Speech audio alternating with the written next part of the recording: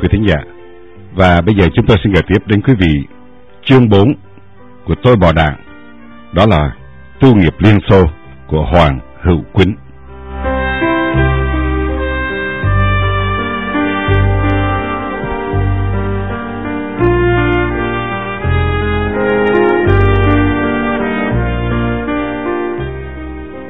Cô thư ký mang tên là Olga Voronet.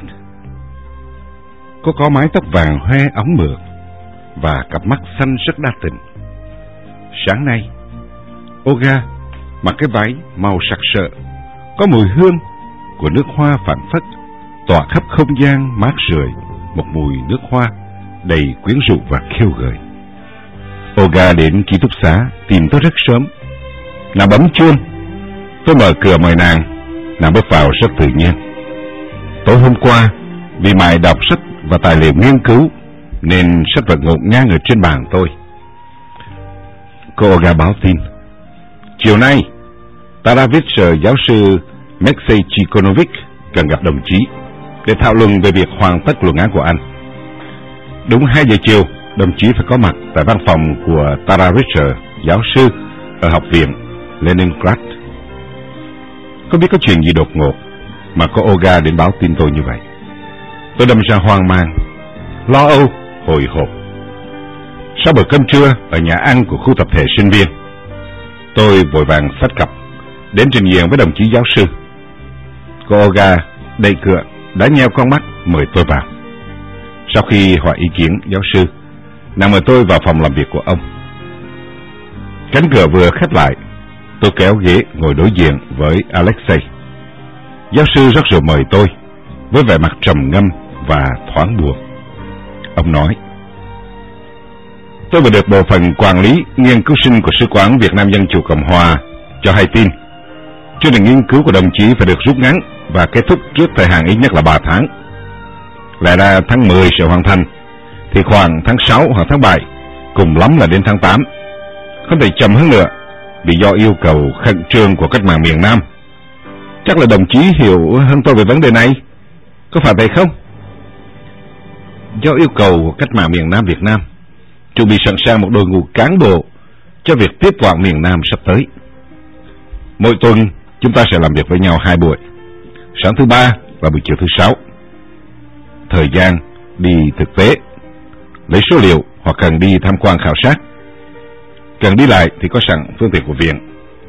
Cho tôi biết kế hoạch ngày nào muốn đi đâu, trực tiếp với quản trị hành chánh. Họ sẽ ưu tiên cho các nghiên cứu sinh của mặt trận giải phóng hơn là nghiên cứu sinh miền Bắc.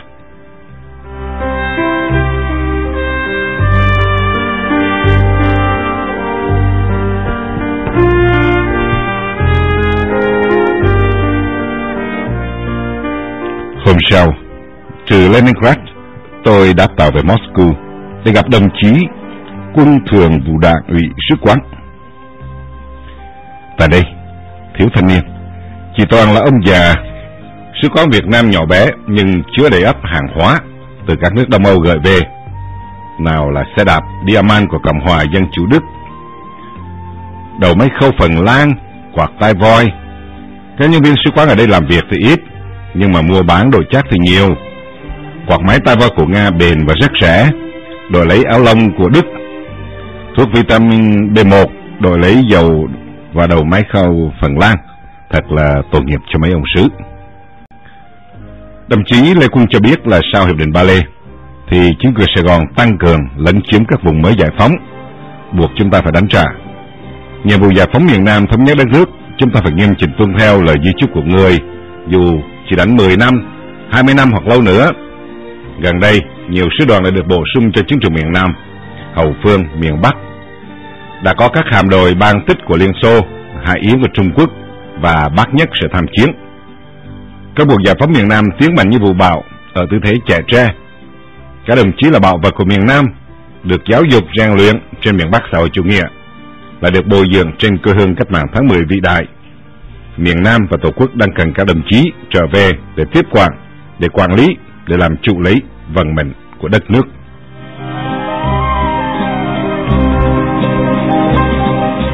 Lê Quân nói thao thao bất tuyệt, rồi kết luận: Tháng 8 mùa thu cách mạng, đồng chí phải lên đường trở lại Tổ quốc. Cả đó nhiệm vụ mới, tiếp quản miền Nam lên chờ đồng chí. Tất cả diễn biến của cuộc cách mạng miền Nam hầu như đã được những thế lực đàn Anh bày bình bố trận và sắp đặt sẵn sàng giữa Nga và Mỹ. Cuộc chiến miền Nam ngày càng lớn, hàng triệu người Việt Nam đổ máu diễn ra hàng ngày. Báo chí Âu Mỹ đã truyền hình Nga vẫn đưa tin không ngớt. Cách mạng càng gần đến giai đoạn kết thúc, đòi hỏi càng nhiều sự hy sinh của người, về của rất là khốc liệt. Tối hôm đó, từ Moscow tôi trở lại về Leningrad, hối hả dồn hết sức lực cho việc nghiên cứu. Tôi phải làm việc trong không khí khẩn trương, 12 giờ làm việc mỗi ngày, và có khi thức đến 2-3 giờ sáng.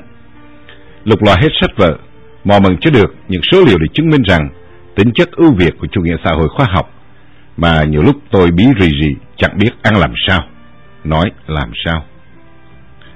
Chiều 19 tháng 8, Đảng ủy của Học viện Leningrad, Đoàn Thanh niên Cộng sản Lenin phối hợp cùng công đoàn của viện tổ chức một buổi dạ hội kỷ niệm cách mạng tháng 8 năm 1945. Trên bàn chủ tịch đoàn ở hàng ghế danh dự, tôi được viện nghiên cứu mời ngồi bên cạnh đồng chí Ole, bí thư đảng ủy, cạnh đó là Volodya, bí thư đoàn Thanh niên Cộng sản. Sau phần meeting nói về mục đích ý nghĩa của cách mạng tháng 8, em Liên tháng 10, đồng chí bí thư đảng đã ca ngợi nhân dân Việt Nam anh hùng trong sự nghiệp chống Mỹ, cứu nước và giải phóng dân tộc, đồng thời kể công Liên Xô đã giúp Việt Nam, và hô khẩu hiệu tình bạn đời đời bền vững keo sơn giữa hai dân tộc. Mỗi lần như vậy, bà đề cao chúng tôi, rốt cuộc nhờ đâu mà có Việt Nam ngày nay. Liên Xô chân thành và vĩ đại đã góp phần chính.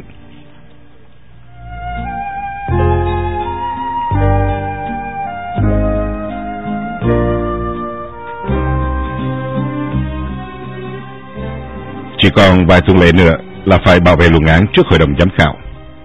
Tôi sợ nhất là lối chơi chữ của các ông giám đốc xí nghiệp, dùng những từ đồng nghĩa đầy ác ý mà có khi mình không chú ý tới. Thực ra, bằng cấp của bạn rất dễ đạt được. Một loạt bằng cấp hữu nghị. Đoàn tàu mang tên Lenin khởi hành từ nhà ga Mạc Tư Khoa ngày 1 tháng 9 năm 1974 đã đưa chúng tôi trở về Tổ quốc. Trên tàu có rất nhiều khách Đông Âu đến Việt Nam. Họ từ nước Cộng hòa Dân chủ Đức, Ba Lan, Tiếp Khắc, Hungary, Romania. Suốt ròng rã 15 ngày và đêm, đoàn tàu băng qua vùng Siberia hoang vắng, đến Lekut, đến biển hồ Baikal rộng lớn. Con tàu đi mãi 2 ngày trời mới hết biển hồ Baikal này. Hàng đoàn tàu hỏa chuyên chở vũ khí dụng cụ chiến tranh đi về phía Hà Nội. Trên đó có những chú lính đầu trọc đến từ đất nước Liên Xô vĩ đại. Đoàn tàu vượt biên giới Nga, đi qua Mông Cổ. Người ta móc vào đoàn tàu một tòa restaurant Mông Cổ mà khẩu phần chủ yếu là thịt cừu. Ulaanbaatar, thủ đô Mông Cổ, một thành phố quanh năm chỉ có cát bụi vì không có cỏ cây. Dân viết bằng tiếng Nga, và trong trường chỉ dạy nói bằng tiếng Nga. Qua Mông Cổ, đoàn tàu tiến vào đất Trung Quốc, qua Mạn Châu, dọc theo vạn lý Trường Thành. Đoàn tàu đi sâu vào nội địa, tiến về phía Bắc Kinh, trung tâm của cuộc đại cách mạng văn hóa vào thập niên 1960. Thủ đô Bắc Kinh chỉ có 2 màu là màu xanh chàm và màu cước ngựa của các toán vệ binh. Sinh hoạt ăn uống ở đây ngon, hợp khẩu vị và đầy đủ hơn ở Mông Cổ. Trung Quốc khi qua đây dậy chiều hơn là những ngày đi qua lãnh thổ Liên Xô và Mông Cổ. Một buổi sáng chúng tôi thường được ăn phở, rồi buổi trưa, buổi tối ăn trên tàu, ngắm nhìn phong cảnh trời mây nước, núi non biển cả. Sinh hoạt và cuộc sống của Trung Quốc kham khổ hơn Liên Xô nhiều. Phương tiện đi lại chủ yếu là xe đạp. Nhưng người dân Trung Quốc cam chịu thà sống kham khổ còn hơn để nợ nần, cả nước đều phải thắt lưng buộc bụng để trả nợ cho Liên Xô. Con tàu vung vút trong sương đêm, lướt qua những dải lụa xanh màu lá mạ, băng qua những núi đồi tiến về phía nam. Lòng tôi bỗng rộn lên khúc nhạc khải hoàn vì sắp được đặt chân lên mảnh đất thân thương của Tổ quốc sau những năm xa cách vì đất nước đang có chiến tranh. Ngày ra đi vào một đêm không trăng sao, con tàu đưa tôi từ ga Hàng Cọ, Hà Nội đến Đồng Đăng, phải chạy trong bóng tối để tránh máy bay Mỹ. Đoàn tàu tiến gần đến biên giới Việt Trung. Đây ga Bàn Tường, trạm cuối cùng của Trung Quốc. Bản nhạc tàu réo rắt bi ai.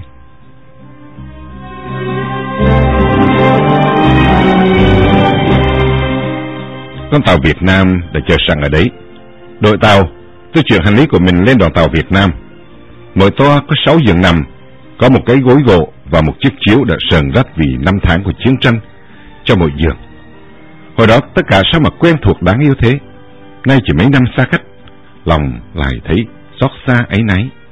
Tổ quốc ta tại sao mà nghèo quá đội, lạc hậu quá chừng. Có đi ra biết đó biết đây mới thấy miền Bắc nghèo khổ. Con tàu sục sịch đi trong đêm tối vượt biên giới đến địa đầu phía bắc ga Đồng Đăng. Công an, hải quan, Bộ Thông tin Văn hóa để chờ sẵn chúng tôi ở đấy. Con tàu dừng lại từ 6 giờ sáng đến 5 giờ chiều, mặc sức cho công an, hải quan khám xét, cho Bộ Văn hóa mở các dĩa hát và cassette để nghe. Nếu thấy vui tai đem về kiểm duyệt và chiếm đoạt luôn làm của mình. Một anh bạn sinh viên trên tàu mặt mày tái mét, xếp vội vàng mấy bức ảnh chụp với mấy cô gái Nga mặc áo tắm, vì sợ vi phạm thuần phong mỹ tục, sợ cơ quan phê bình kiểm thảo, ảnh hưởng văn hóa đồi trụy, hủy đi cho xong. Thế là yên thân. Sợ cái quái gì? Tại sao lại sợ nhỉ? Ấy thế mà tôi vẫn sợ, vì bọn công an và hải quan tác oai tác quái hay ăn hối lộ, hay làm dễ làm khó bắt bẻ đủ điều. Chúng ganh với những người được đi đó đi đây, luật pháp trong tay bọn chúng. Chúng nói xuôi cũng được mà nói ngược cũng xong. Một viên hải quan hỏi: anh có gì khai không? Tôi trả lời không. Y hỏi tiếp: không có vàng, không có kim cương, không có đô la. Tôi trả lời: lấy đâu ra những thứ đó trên xứ sở Nga? Học bổng chỉ được 80 rúp, bàn trừ hết chỉ phát cho 20 rúp. Phải nhìn cả ăn kem hút thuốc mới để dành được chút định. Ông ta nói tiếp: anh mua được những gì kể ra? Một chiếc xe đạp đã gửi qua đường xe lửa. Có hóa bằng đơn không? Trị giá bao nhiêu tiền? Vâng, có đầy đủ cả đây đồng chí. Anh có phim ảnh đồi trụy khỏa thân gì không? Trên xứ Nga, những thứ đó như là một chất thuốc phiện, có nhiều nhưng mà ít ai biết là ở đâu. Tôi có được xem mấy ảnh khỏa thân của mấy cô sinh viên chụp lúc họ đang ái ân với người yêu của họ. Họ có cho tôi xem. Hoặc ảnh chụp với những tình nhân mà các cô đã chung sống trong mùa hè vừa qua. Tôi không giữ những cái của nợ ấy làm gì. Thế anh có sách báo của các nước Tây Âu không? Tôi trả lời: bên Nga tuyệt đối cấm đọc các sách báo ấy. Anh ta tiếp: vậy thì anh có áo quần lố lăng vi phạm thuần phong mỹ tục gì không? Tôi trả lời: không, tôi rất ghét những thứ đó. Vậy thì anh có giấy tờ và các loại bằng cấp của nước ngoài cấp không? Tôi đáp có. Ông ta tiếp: anh phải trình báo với sở công an các thứ giấy tờ và bằng cấp đó trước khi nhập lại hộ khẩu và phiếu gạo. Mấy cuốn phim đã chụp, sau một tuần anh lên Bộ Nội vụ để lấy lại, và nhớ đem theo giấy biên nhận này. Đến lượt tôi phải mở từng vali cho một đoàn công an biên phòng, hải quan, Bộ Văn hóa. Ai cũng có thể sờ, mó, nắng, bóp, lục loại bất cứ cái thứ gì có trong vali, kể cả những đồng chí thủ trưởng, cục vụ trưởng cũng bị khám xét, không trừ một ai.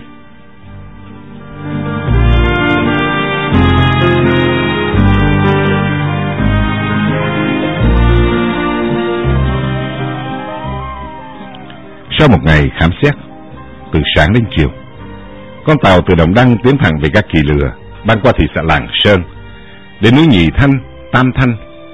Con tàu lướt gió đưa chúng tôi về miền Bắc Giang, Bắc Ninh, rồi Gia Lâm và ga Hàng Cọ Hà Nội. Những bà mẹ già đầu trắng khăn tang, những đứa trẻ mồ côi bán nước chè, những em bé gái mặt mày xanh xao, cặp mắt sâu hoắm, dáng đi mạnh khảnh lén lút bán bánh chưng, bánh giò, tất cả lén lút thập thò, sợ hãi bởi những cặp mắt cú vò của bọn công an, nhân dân áo vàng. Chúng bắt bớ, tịch thu và làm tiền thiên hạ. Dọc đường sắt, trên sân ga, những hố tiêu, đâu đâu cũng là một mùi hôi bẩn thỉu đến kinh tởm. Chúng tôi sợ nhất là nạn mất cắp. Một em bé chừng 10 tuổi có thể lấy ngay cái bút máy trên tay áo của người ngoại quốc, cao lên nhanh trong nháy mắt. Nhanh như chớp, em bé làm cho người ngoại quốc bộ nhào về phía trước, và khi ông ta cúi xuống, em bé lao tới và móc lấy cây viết. Ai cũng nơm nớp lo giữ lấy những vali của mình. Có những người không hề quen biết đến nhận là bạn thân, xách hộp vali xuống tàu như là người thân trong gia đình. Trong nháy mắt, người xách vali biến mất, hỏi mãi mới biết là mình đã bị cả.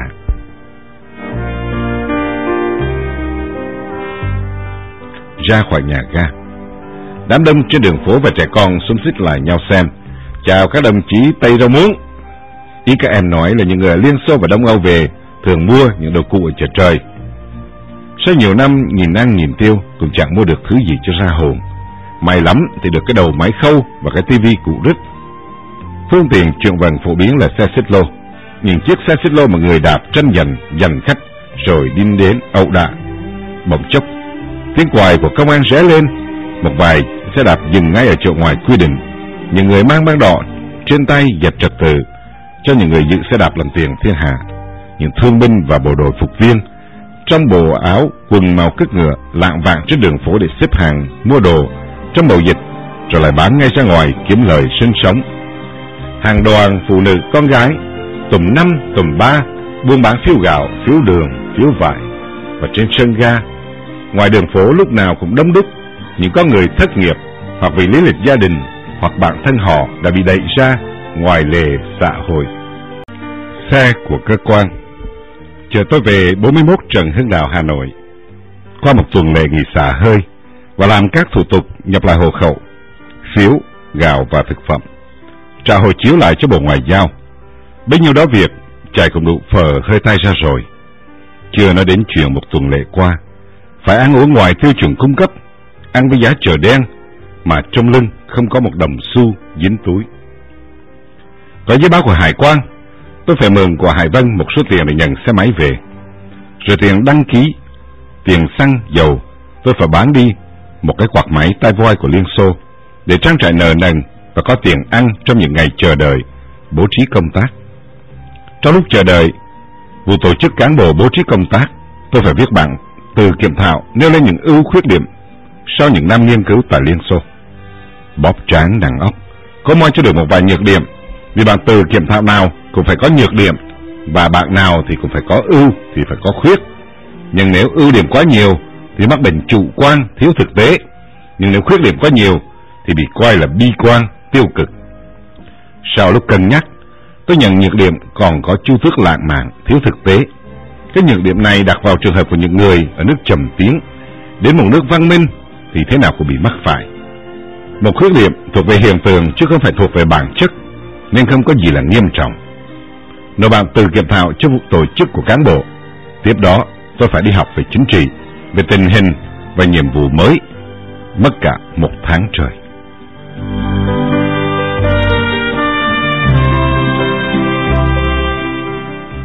Quanh đi quẩn lại, cùng những thắng lợi lớn đã giành được, tương lai có nhiều hứa hẹn và tươi sáng. Kế hoạch nhà nước hoàn toàn vượt mức chỉ tiêu quy định.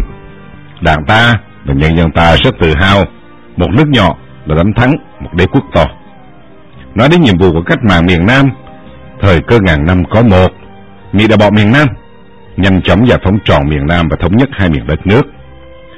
Mặt trận dân tộc giải phóng miền Nam và chính phủ cách mạng lâm thời đã hoàn thành sứ mạng lịch sử. Cần phải có kế hoạch cho nó đi nhanh vào quá khứ. Đảng Lao động Việt Nam phải lãnh đạo toàn diện, tuyệt đối công cuộc giải phóng miền Nam, thống nhất tổ quốc. Chính phủ cách mạng lâm thời Cộng hòa miền Nam Việt Nam chỉ là một bóng ma không hồn, rất yếu kém. Các ngành, các bộ, các cơ quan, dân chính, đảng, Trung ương phải chuẩn bị một đội ngũ sẵn sàng để tiếp quản miền Nam. Miền Bắc phải chỉ huy lãnh đạo toàn diện tuyệt đối và hướng dẫn miền Nam phải tỏ ra xứng đáng là một đội quân có tổ chức kỷ luật, được tôi luyện 30 năm bằng chủ thuyết Mác Lênin. Đảng bộ miền Bắc phải lãnh đạo đảng bộ miền Nam, cán bộ đảng viên miền Bắc phải lãnh đạo cán bộ đảng viên miền Nam.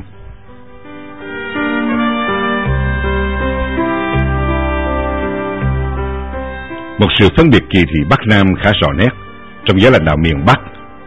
Lúc còn sống, Bác Hồ luôn nhắc đến miền Nam trong trái tim tôi. Miền Nam là thành đồng của Tổ quốc. Bác dạy công chăm bón cây vú sữa của các cán bộ nằm vùng miền Nam đưa ra Hà Nội. Thực tế thì bác chẳng thương tiếc cán bộ bộ đội miền Nam tập kết. Bác đã đẩy tất cả bộ đội miền Nam vào cái lò nướng thịt vào Tết Mậu Thân năm 1968 để trừ hậu họa về sau, và nay đã trừ xong, còn chăng chỉ sót lại rất ít. Sau đợt học chính trị, mọi người phải viết một tờ giấy cam kết là sẵn sàng đi bất cứ đâu và nhận bất cứ nhiệm vụ gì của Đảng giao phó. Tháng 10 năm 1974, tôi nhận được quyết định của Bộ trưởng Nguyễn Thanh Bình điều động đi phục vụ chiến trường B miền Nam. Lòng tôi hân hoan phấn khởi vì sau bao nhiêu năm bôn ba hải ngoại, nay trở về Tổ quốc, được đóng góp sức mình vào công cuộc giải phóng đất nước, thực hiện thống nhất Bắc Nam. Đó là lẽ sống của lý tưởng và tuổi trẻ ngày hôm nay. Tôi kiêu hãnh được đứng vào đội ngũ giải phóng quân để đi giải phóng quê hương.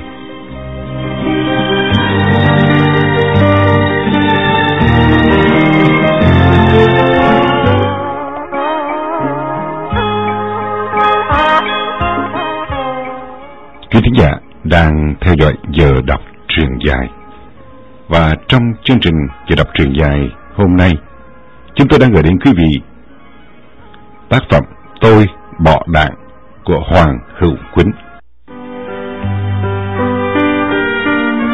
Và bây giờ chúng tôi xin mời quý vị vào chương 5, tiếp quản miền Nam.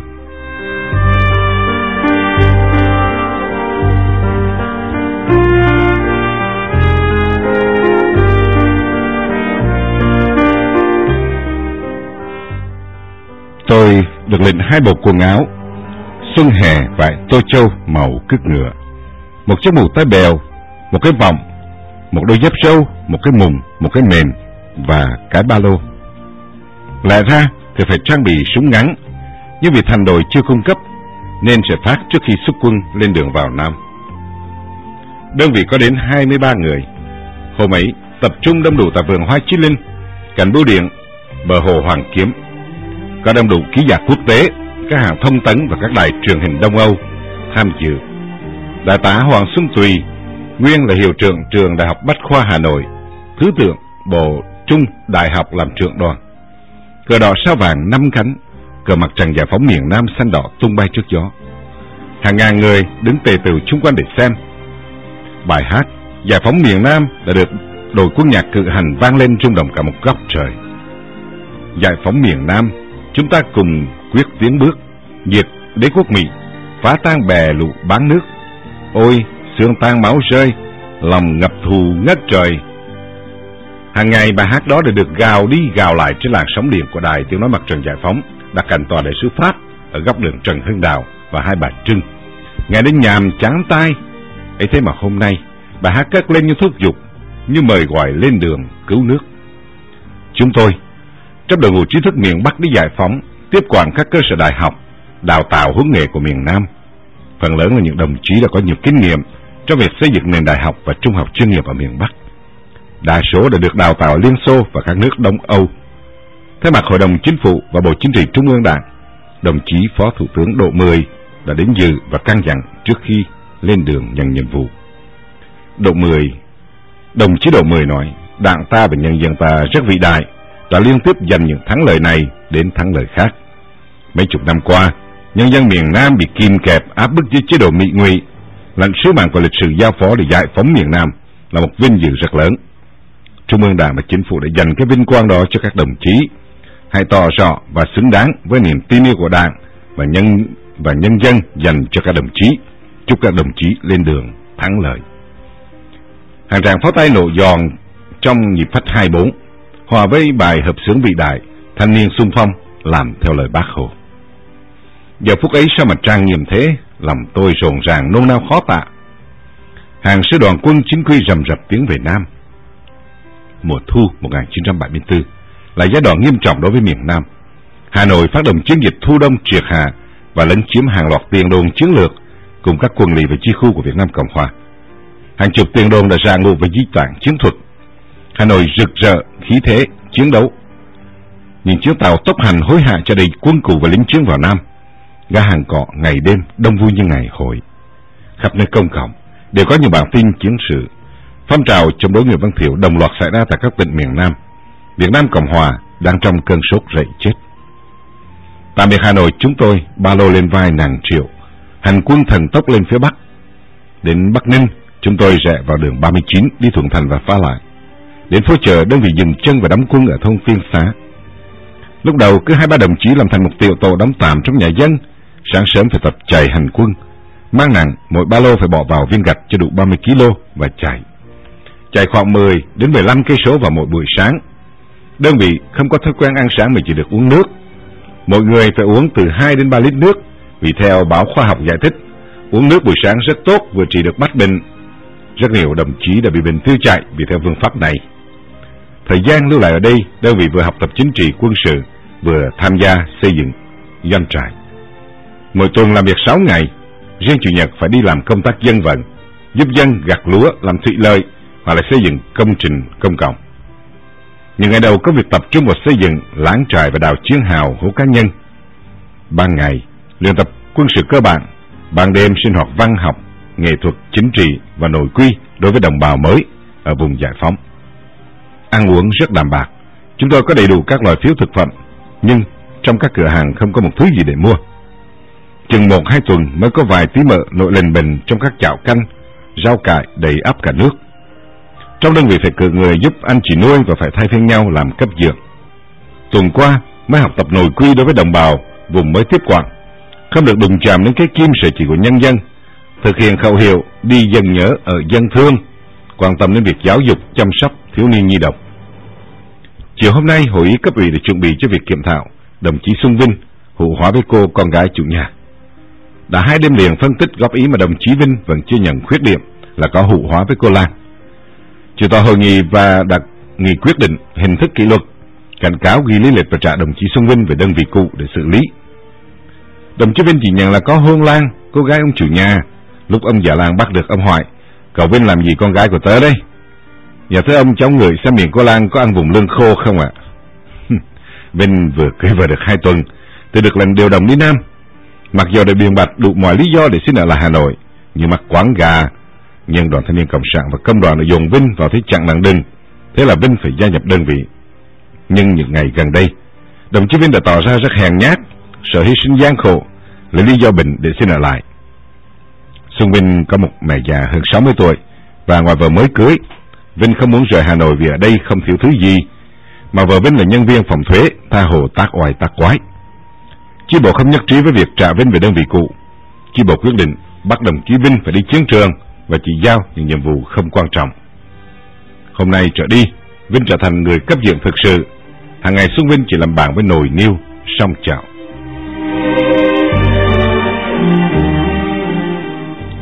Mùa huấn luyện kết thúc cũng là lúc mà mùa xuân đang về trên hai miền của đất nước. Những cành hoa đào nở rộ ở miền Bắc, những mai vàng chờ đợi miền Nam. Cây cỏ xanh tươi làm mắt dịu lòng người. Có lẽ lúc này ở quê nhà, những cành mai vàng đang trổ bông, các em tôi ra đứng đón trước cửa đợi anh về. Này mẹ, này em, những cặp mắt nhìn nhau sung sướng dưới bóng cờ phất phới tung bay. Ai bảo quên, tôi vẫn nhớ. Quên sao được lời thề 2 năm nữa em chờ đợi anh. Bước lui về thống nhất Bắc Nam, bước lui về thăm xóm làng, thăm em. Mà sao 21 năm vẫn biền biệt.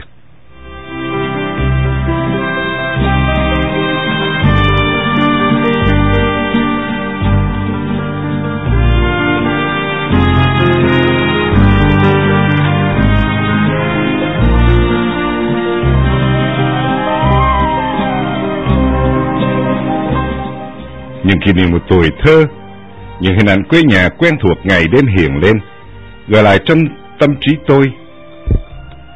Niềm thương, nỗi nhớ cứ xâm chiếm lấy tâm hồn, mong cho đơn vị chóng lên đường.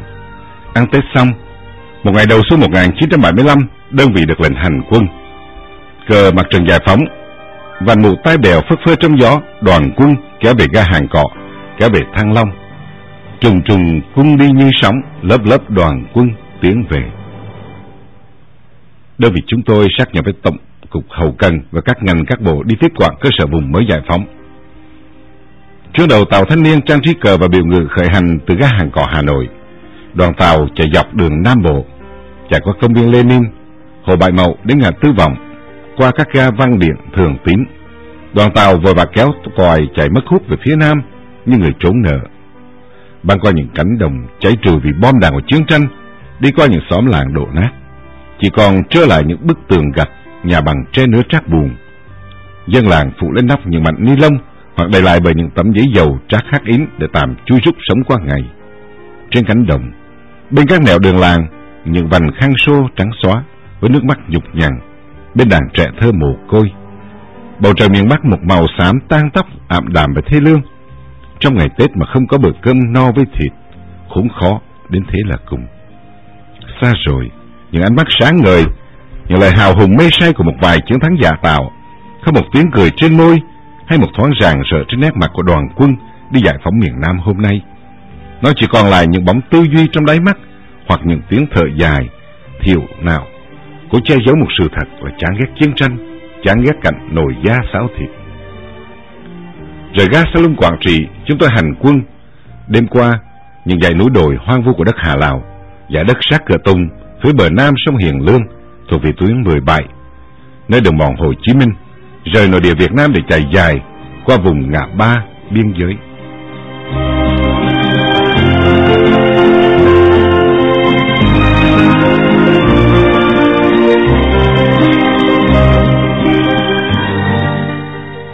Cảnh vật trải dài một màu ảm đạm lạnh ngắt, buồn chán. Lao lách cỏ cây cao quá đầu, đêm sương mù sa như mưa, lạnh rét buốt cắt thịt da. Ban ngày thì gió Lào, nắng nóng thiêu, đốt cỏ cây, đất đá, mưa đất như đổ dầu thoa mỡ, bùn lầy lội ngập đến ngang đầu gối, mỗi nơi hoang dã và tiêu điều. Trận chiến vẫn diễn ra ác liệt hàng giờ tại Lao Bảo, Khe Sanh, đường số 9 Hà Lào. Máy bay B-52 rải thảm ngày đêm thì hàng ngàn tấn bom xuống mảnh đất nhỏ bé này. Sau cuộc chiến của những người da vàng đầu đen máu đỏ, cuộc chiến giữa Nam và Bắc Việt Nam còn lại là xương máu và nước mắt. Còn lại là phải đối đầu với những vành khăn xô, những áo vải vội vã mặc lên, quấn lên thân thể những người và phụ phàng được mệnh danh là quả phụ cô nhi khắp hai miền tổ quốc. Chắc là Sài Gòn giờ đây chỉ có những ngấn lệ nhỏ lên má phúng phính, tiếng than nạo nề khắp hoài tượng người thân, bạn bè đang trên đường dẫn về các trại cải tạo miền Bắc, với những địa danh mới chỉ thoáng nghe đã rợn tóc gáy, hại hùng như là trại Đầm Đùn, Làng Hít, Bắc Cạn, Yên Bái, Lao Cai. Hàng ngày số tướng tá sĩ quan của lực Việt Nam Cộng Hòa bị bắt làm tù bên Cảng Đông trên những đoàn tàu bịt bùng trở về Bắc. Những khuôn mặt mập mạp nhưng râu ria xồm xoàm làm tăng về tội nghiệp của những người bài trận. Mỗi lần đoàn tàu tù dừng lại ở các ga, đảng bộ địa phương tổ chức cho thiếu niên và phụ nữ ném đá vào các toa tàu và hạch tội là ác ôn, côn đồ, ăn gan uống máu đồng bào. Người dân miền Bắc vẫn tin đó là sự thật. Những người quả phụ cô nhi có chồng, cha đã tự trận ở các chiến trường miền Nam. Lòng căm thù ánh lên trong khóe mắt của họ. Họ không biết hậu quả mà người thân gánh chịu là vì đâu, vì ai. Quả thật là đáng thương. Trên đường Trường Sơn ngày đêm, vui như chạy hội, những cô gái Paco Tây Nguyên trong những chiếc váy màu sặc sỡ đi tiếp lương tại đàn cho chiến trường. Tiếng hát vang dội vách đá vòng lại, những âm thanh trầm bổng du dương. Hôm qua trưa hè vác nặng, em chưa từng vượt suối qua bưng, em chưa từng dại nắng dầm sương. Hôm nay em là chiến sĩ, khó khăn em không ngại gì, cùng nhau đi cứu nước. Này chị em ơi, đây tấm lòng son, cùng các anh quyết diệt quê mình. Dù bom rơi, dù bao bốt đòn, kìa quê hương, chiến thắng đang chờ ta.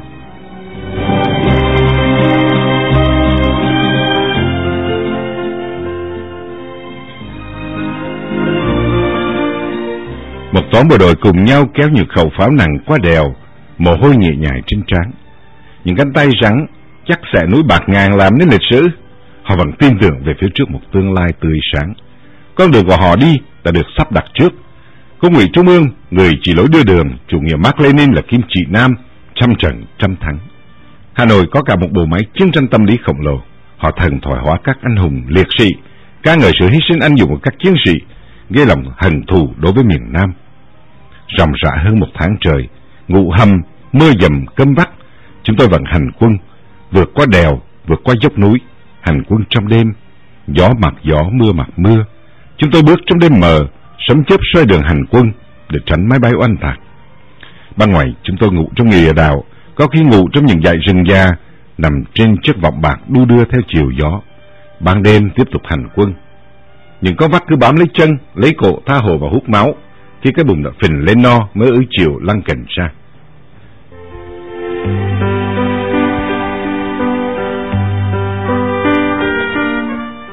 Quý thính giả đang theo dõi chương trình đọc truyện dài, và trong chương trình ngày hôm nay, chúng tôi gửi đến quý vị tác phẩm Tôi Bỏ Đảng của Hoàng Quýnh. Chúng tôi xin hẹn gặp lại quý vị trong chương trình kỳ tới. Kính thưa quý thính giả, và bây giờ chúng tôi xin gửi đến quý vị tôi bỏ Đảng, Hoàng, Hữu, Quýnh, chương 5, tiếp quãng miền Nam. Trên những dặm đường hành quân, tôi nhớ lại mùa hè 1964. Năm đó vừa tốt nghiệp Đại học Bách khoa Hà Nội, lúc tôi 21 tuổi. Nhân dịp hè, tôi trở về Tiên Điền, gió lộng. Núi hồng mờ sương, quê hương của cụ Nguyễn Du, người đã để lại mấy câu thơ. Người đâu gặp gỡ làm chi, trăm năm có biết duyên gì hay không. Cùng với cô bạn gái Hà An, sinh viên năm thứ 3 khoa hóa, Đại học Bách khoa Hà Nội. Đi bên tôi, Hà An hỏi tôi: Hoàng, anh có nghĩ một ngày nào đó anh sẽ xa em trở về Nam để mà giải phóng quê mình không? Đối phó với câu hỏi hơi đột ngột, tôi đáp: có chứ em. Làm trai cho đáng nên trai, Phú Xuân cũng trải, và Đồng Nai cũng từng. Và 10 năm sau, trên những cung đoạn của đường Trường Sơn, tôi đi một mình trong nắng sớm ban mai. Có bạn nho nhỏ ngày xưa, nay là giảng viên của trường đại học. Những lời hát của Hà An còn đó. Còn em thương anh, như mưa nguồn đổ ra biển lớn, em lại dục anh tới miền đất lạ. Vẫn vang vẳng bên tai tôi cho đến hôm nay. Mấy ngày nay, Đài Phát thanh Hà Nội ròn rã đưa tin chiến thắng. Dọc đường hành quân dừng lại mấy tin ăn mừng chiến thắng. Những đoàn văn công, múa sạp, múa xòe và ca hát. Cả tuần lễ nay, đơn vị thiếu nước uống vì các suối đều có chất độc màu da cam và không được tắm rửa vì chưa đi qua những con suối lớn. Mồ hôi của áo quần ngấm nước mưa, mùi hôi của mồ hôi lâu ngày chưa tắm rửa bốc lên nặng nặc. Ước gì mà bây giờ có một con suối, một dòng sông tha hồ mà hút lặng.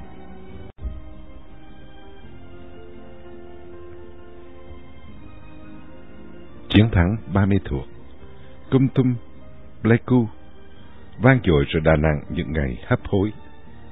Người lính già của chế độ miền Nam, sau 21 năm, vẫn ngây thơ quan niệm thằng Cộng sản vẫn còn nguyên vẹn hình hài của những chú du kích quân, răng đen, mã tấu, súng ngựa trời. Cho nên, vẫn ý y cho đến ngày bại trận mà không hay. Đám tàn quân tháo chạy, bỏ nguyên vẹn vũ khí và quân phục bên vệ đường, chạy bán sống, bán chết. Quân đội Việt Nam Cộng Hòa chưa bị đánh, đã bỏ ngụ, tháo chạy như đàn ong vợ tổ. Trên sông, những xác lính, đàn bà, trẻ con, nội lình bình, phình trương lên, thật tàn khốc. Chiến tranh thật mang rợ, kinh tởm, làm cho con người mất hết cả lương tri. Theo xe tăng và bộ binh, chúng tôi tiến vào Đà Nẵng. Đà Nẵng đang thiếp lạ trong giấc ngủ chập chờn, trăng trở bên kia bờ sông Hàn. Ánh đèn, ánh trăng sáng lạnh họa lên khuôn mặt anh chiến sĩ.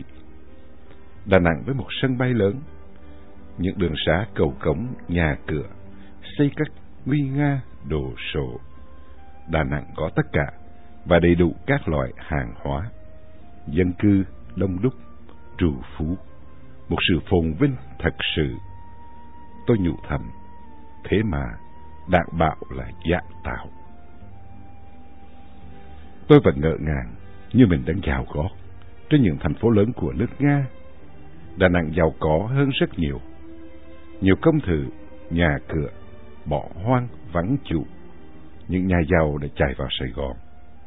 Những người dân nghèo, bần cổ, đội quân chủ lực của cách mạng đang đi lùng sụp vơ vét, hôi của phá phách. Từng công sở, từng gia đình cướp phá, đập độ, làm nhiệm vụ chính của đội quân giải phóng cách mạng. Người nữ cán bộ nằm vùng, áo bà bá đen, khăn rằn quằn cổ, đầu đội mũ tai bèo, chân đi dép sâu, súng AK quằn ngang trước ngực. Khí thế cách mạng rừng rực đang lên. những khuôn mặt xàm đen, nước da vàng bệch, đằng đằng sát khí. Những cán bộ này thường là những người thất học, không biết đọc và cũng chẳng biết viết. Thời đại ngày nay đã khác xưa, cách mạng chỉ có nhiệt tình chưa đủ, cần phải có kiến thức tối thiểu. Một đội ngũ cán bộ dốt nát, yếu kém, tác hại tàn phá, còn mạnh hơn bom nguyên tử, như vậy làm sao mà khả nổi. Chúng tôi vào đóng quân tại một nhà dân để chờ đợi lệnh của Trung ương Cục miền Nam. Thấy trời nắng ấm, tôi đem những ký đường và mấy mét vải nhung ra phơi, mấy gói trà Phú Thọ, gói kẹo Hải Châu đã chảy nước, nhưng dầu sao cũng là sản phẩm miền Bắc, xã hội chủ nghĩa. Ở Hà Nội dễ dầu gì mà mua được các thứ đó, phải có các phiếu A, B, C, nếu không thì phải mua ở chợ đen với giá rất đắt, do vợ của các ông lớn đem ra bán. Cái tấm lăng, bức ảnh Bác Hồ bọc trong lớp giấy dầu vẫn nguyên vẹn.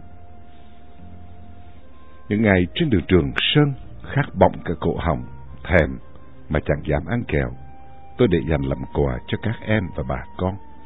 Bởi vì Đảng dạy rằng miền Nam đói ăn thiếu mặc. Sáng nay tôi nhận được thơ của đứa em thứ ba sau 21 năm trời xa cách. Mừng quá, tôi reo lên. Nó kể từ lúc giải phóng Quảng Trị, nó về tới Đồng Hà, tìm người làng cho địa chỉ của tôi ở Hà Nội. Thế rồi nó viết thư gửi ra Hà Nội, và từ Hà Nội theo đường Quân Bưu lại gửi vào đây. Nó rất hồi hộp, không biết tôi sống hay đã chết vì những năm chịu đựng bom đạn của Mỹ ở miền Bắc. Nó kể người em thứ hai của tôi đã bỏ đất nước ra ngoài quốc. Lòng tôi bàng hoàng xúc động, bùi ngùi lưu luyến.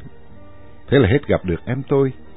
Từ nay xa cách đôi đường, hai thế giới khác biệt, chẳng mong gì có ngày hành ngộ.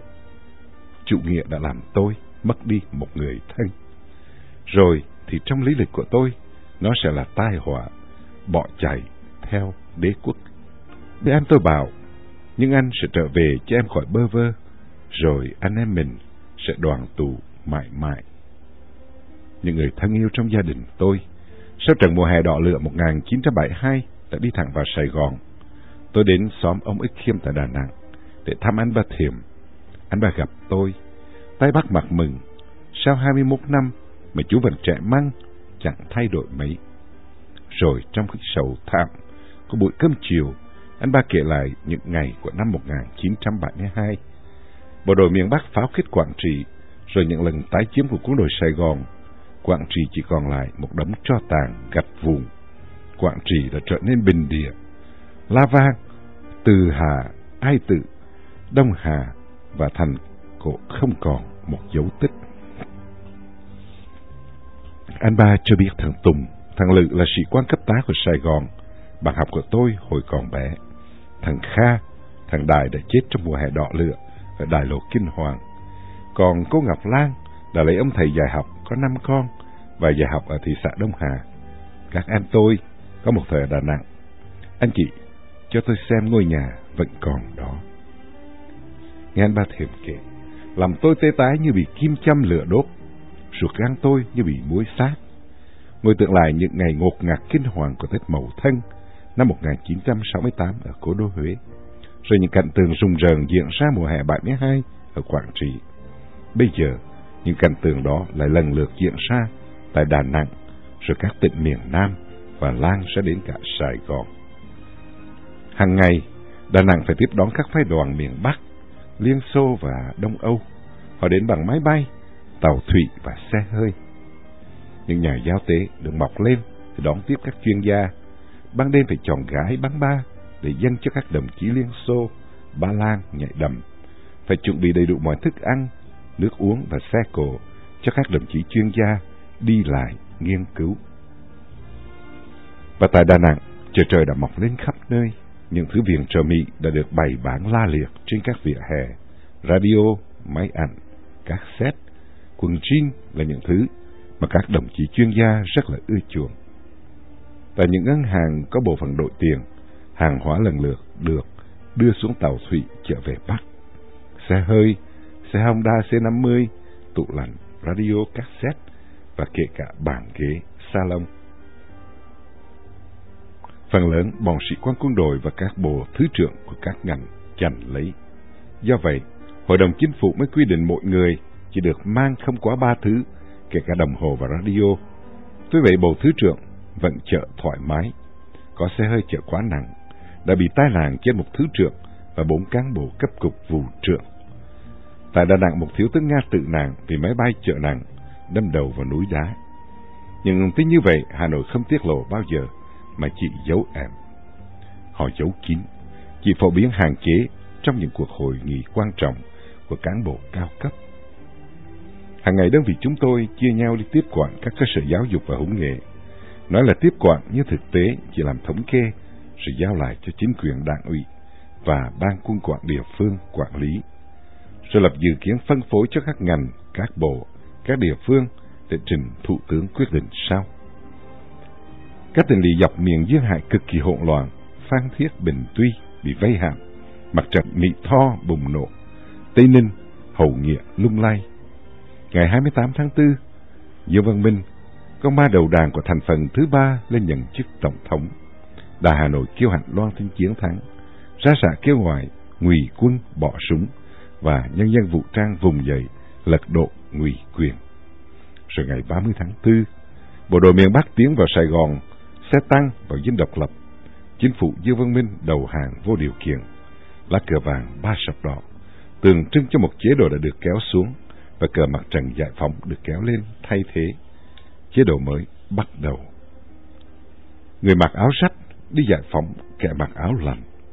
Chào bình minh đại thắng, chào anh giải phóng quân. Tiếng hô của những cán bộ nằm vùng cách mạng 30 tháng 4. Những kẻ cầm cờ chỉ đường cho quân đội miền Bắc tiến chiếm Sài Gòn. Những cán bộ nằm vùng với cái tên rất khôi hài: Huỳnh Công Nông, Vũ Tích Cực, Nguyễn Thật Thà xuất hiện, bao súng lục kè kè bên hông, lúc nào cũng như lăm le sẵn sàng khạc đạn. Rồi đến đám người cách mạng 30 tháng 4, theo voi hít bả mía, băng đỏ trên tay, súp lê trên miệng, nghênh ngang ra đường chặn xe, xét giấy. Rồi các trạm kiểm soát mọc lên loạn xạ ngay trong thành phố, dọc quốc lộ số 1 đi miền Tây, miền Đông. Nhiều khi cả toán người chỉ có một khẩu M16 súng Mỹ để lại. Những ngày đầu trong thành phố mới giải phóng thật là loạn. Nạn trộm cướp, hồ cạn, hoành hành. Từ Đà Nẵng dọc quốc lộ 1, chúng tôi tiến về cảng Cam Ranh, Nha Trang, Phan Thiết, Bình Tuy, Biên Hòa rồi Sài Gòn. Những anh em binh lính của chế độ Sài Gòn được trả tự do, tìm đường về Sài Gòn. Những người dân buôn bán từ Huế, Đà Nẵng cũng rầm rập kéo đến Sài Gòn để mua hàng cung cấp cho cán bộ, bộ đội miền Bắc. Khoảng vài 3 cây số có một trạm gác do địa phương tự động lập ra, nhưng khi nhận diện thấy cán bộ hoặc bộ đội miền Bắc thì các đồng chí rụt lại khiêm nhường, né tránh. Thường chúng chặn lấy các hàng hóa của những người đi buôn bán rồi đem về địa phương chia chác với nhau. Khu công nghiệp Biên Hòa thật rộng lớn, những xí nghiệp hiện đại làm tôi mê mẩn cả tâm hồn. Tiến trên xa lộ, đường rộng để đổ máy bay có thể đáp xuống được. Đúng là con đường phục vụ chiến tranh. Xây được con đường lớn như vậy phải đánh đổi bao nhiêu là xương máu của đồng bào. Có một điều khôi hài là nhiều nơi ở miền Bắc, người dân phải hy sinh xương máu mà vẫn không xây được con đường như vậy. Dù là cơ sở vật chất, kỹ thuật hay là cơ sở quân sự đi nữa thì đó cũng là sự phồn vinh. Sao gọi là phồn vinh dạ tạo? Con đường này thật chẳng dạ tạo tí nào. Khi xe tiến qua ngã ba Hàng Xanh rồi vào Sài Gòn, ôi thiêng liêng biết mấy, gia đình, bạn bè của tôi ở đây. Chúng tôi được đưa về một ngôi nhà rộng lớn ở đường Mạc Đỉnh Chi, có đầy đủ tiện nghi, làm tôi rồn lên. Sài Gòn, trong mơ hay thực, nơi các em và bà con tôi đang sống. Tôi sẽ đi khắp Sài Gòn, sẽ đến thăm các em tôi. Chắc là chúng ngạc nhiên và lý thú lắm khi được gặp lại tôi sau mấy chục năm trời xa cách biển biệt. Tôi muốn để cái ngạc nhiên, lý thú đó cho ngay cả chính mình. Sài Gòn ban ngày là thật, mà ban đêm là mộng. Sài Gòn đẹp quá. Sài Gòn rộng thanh thang. Sài Gòn vời vợi so với Hà Nội. Sài Gòn có đủ các loại hàng hóa: xe Honda, xe đạp, máy hát, radio, không thiếu một thứ nào. Những cửa hàng bán vải đầy ắp, những cửa hàng tạp hóa chẳng thiếu một thứ gì. Có tiệm ăn, tiệm giải khát, phòng trà. Sài Gòn thật sự là hòn ngọc của Viễn Đông. Nếu đem so với Mạc Tư Khoa và Leningrad, thì hai thành phố ấy rộng lớn hơn, nhưng là hai thành phố rộng tuếch, không có một thứ gì ngoài xe tăng và súng. Sài Gòn phong phú hơn nhiều. Ban đêm, với những ngọn đèn màu xanh đỏ, những cửa hàng giải khát, tiệm ăn đầy quyến rũ, đường Tự Do, đường Nguyễn Huệ nhìn ra bến Bạch Đằng, tấp nập người bộ hành qua lại. Đường Hàm Nghi chợ Bến Thành, đêm cũng như ngày, chật ních người đi qua.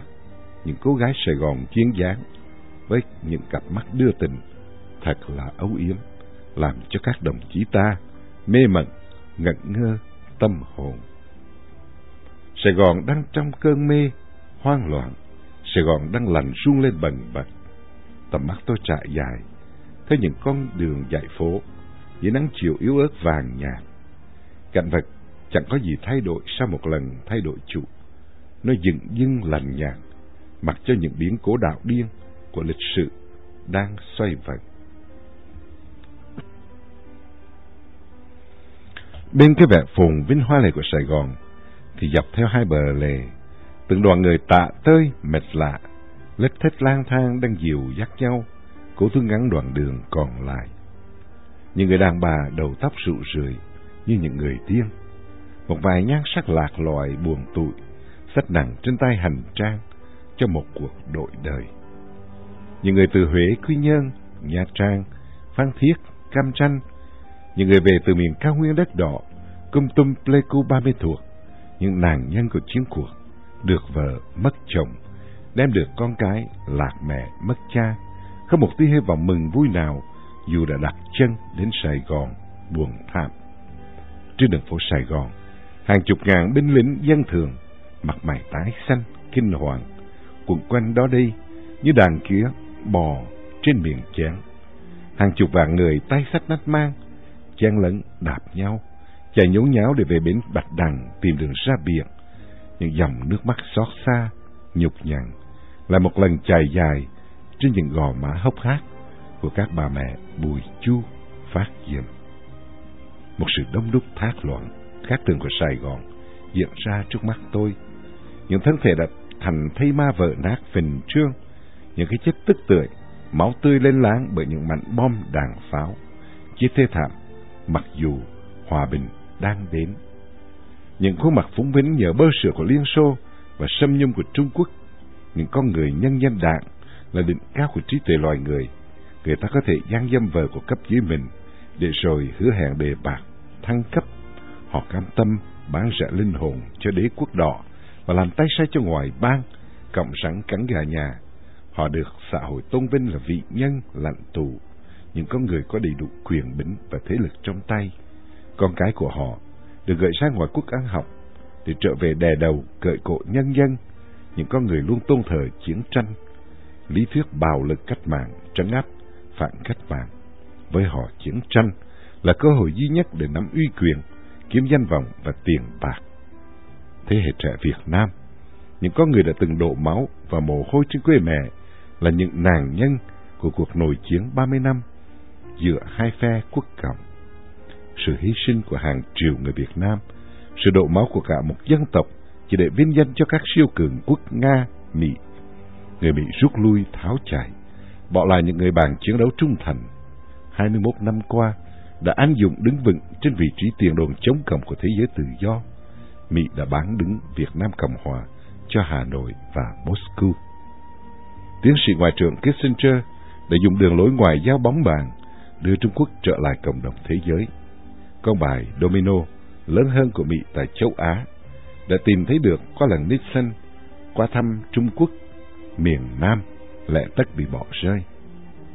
Sự hiện diện của người Pháp ngày trước, rồi đến người Mỹ suốt 30 năm qua tại Việt Nam, không phải người ta đã thương xót gì cho một sắc dân da vàng, mũi tẹt, mà chính vì quyền lợi và nhu cầu của họ mà thôi. Nên nhớ kỹ điều đó. Đối với Nga cũng vậy, mà còn tệ hơn nữa. Bóng đen đã bao trùm lấy Sài Gòn và miền Nam. Nước Mỹ rút đi, người Nga lại mò vào. Ngay những ngày đầu trứng nước của chính quyền cách mạng non trẻ, phải đối đầu với hàng vàng nỗi khó khăn. Chính phủ cách mạng lâm thời Cộng hòa miền Nam Việt Nam chỉ là một bóng ma che mắt thế giới. Hà Nội lại trút vào đây hàng đoàn cán bộ như gã cái thầu chiến tranh, vừa rừng rú dốt nát, vừa tham lam lì lợm, phối hợp với Bộ Quốc phòng thực hiện chế độ quân quản trong các thành phố và tỉnh lỵ mới được gọi là giải phóng. Mặc sức tác oai tác quái với đám ngụy quân, ngụy quyền và ngụy dân. Những hotel cỡ lớn biến thành những nhà khách giao tế để tiếp rước các đồng chí cố vấn quân sự, chuyên gia Liên Xô, Ba Lan, Cuba. Những cô gái bắn ba được chọn đi khách với các đồng chí anh em. Ban ngày, các đồng chí đi nghiên cứu những khu chợ trời mới tiếp quản, từ đường Hàm Nghi đến Lăng Cha Cả. Khi hoàng hôn buông xuống, các đồng chí bạn đã có mặt trong các hộp đêm và câu lạc bộ để nhảy đầm cho đến sáng. Những chiến sĩ giải phóng quân với súng AK, CKC đứng gác dưới ánh đèn neon sáng lạnh, canh giữ an ninh cho các đồng chí chuyên gia vui chơi thỏa thích. Một chuyên gia Liên Xô đã nói rằng sống 1 tháng ở Nga không bằng 10 ngày ở Đông Đức, và 10 ngày ở Đông Đức không bằng 1 đêm ở Sài Gòn. Anh chiến sĩ trẻ miền Bắc, nguyên là sinh viên năm thứ nhất của trường đang học tổng hợp Hà Nội, đi theo tiếng gọi của Tổ quốc, xếp bút nghiêng theo việc đáo binh lên đường cứu nước.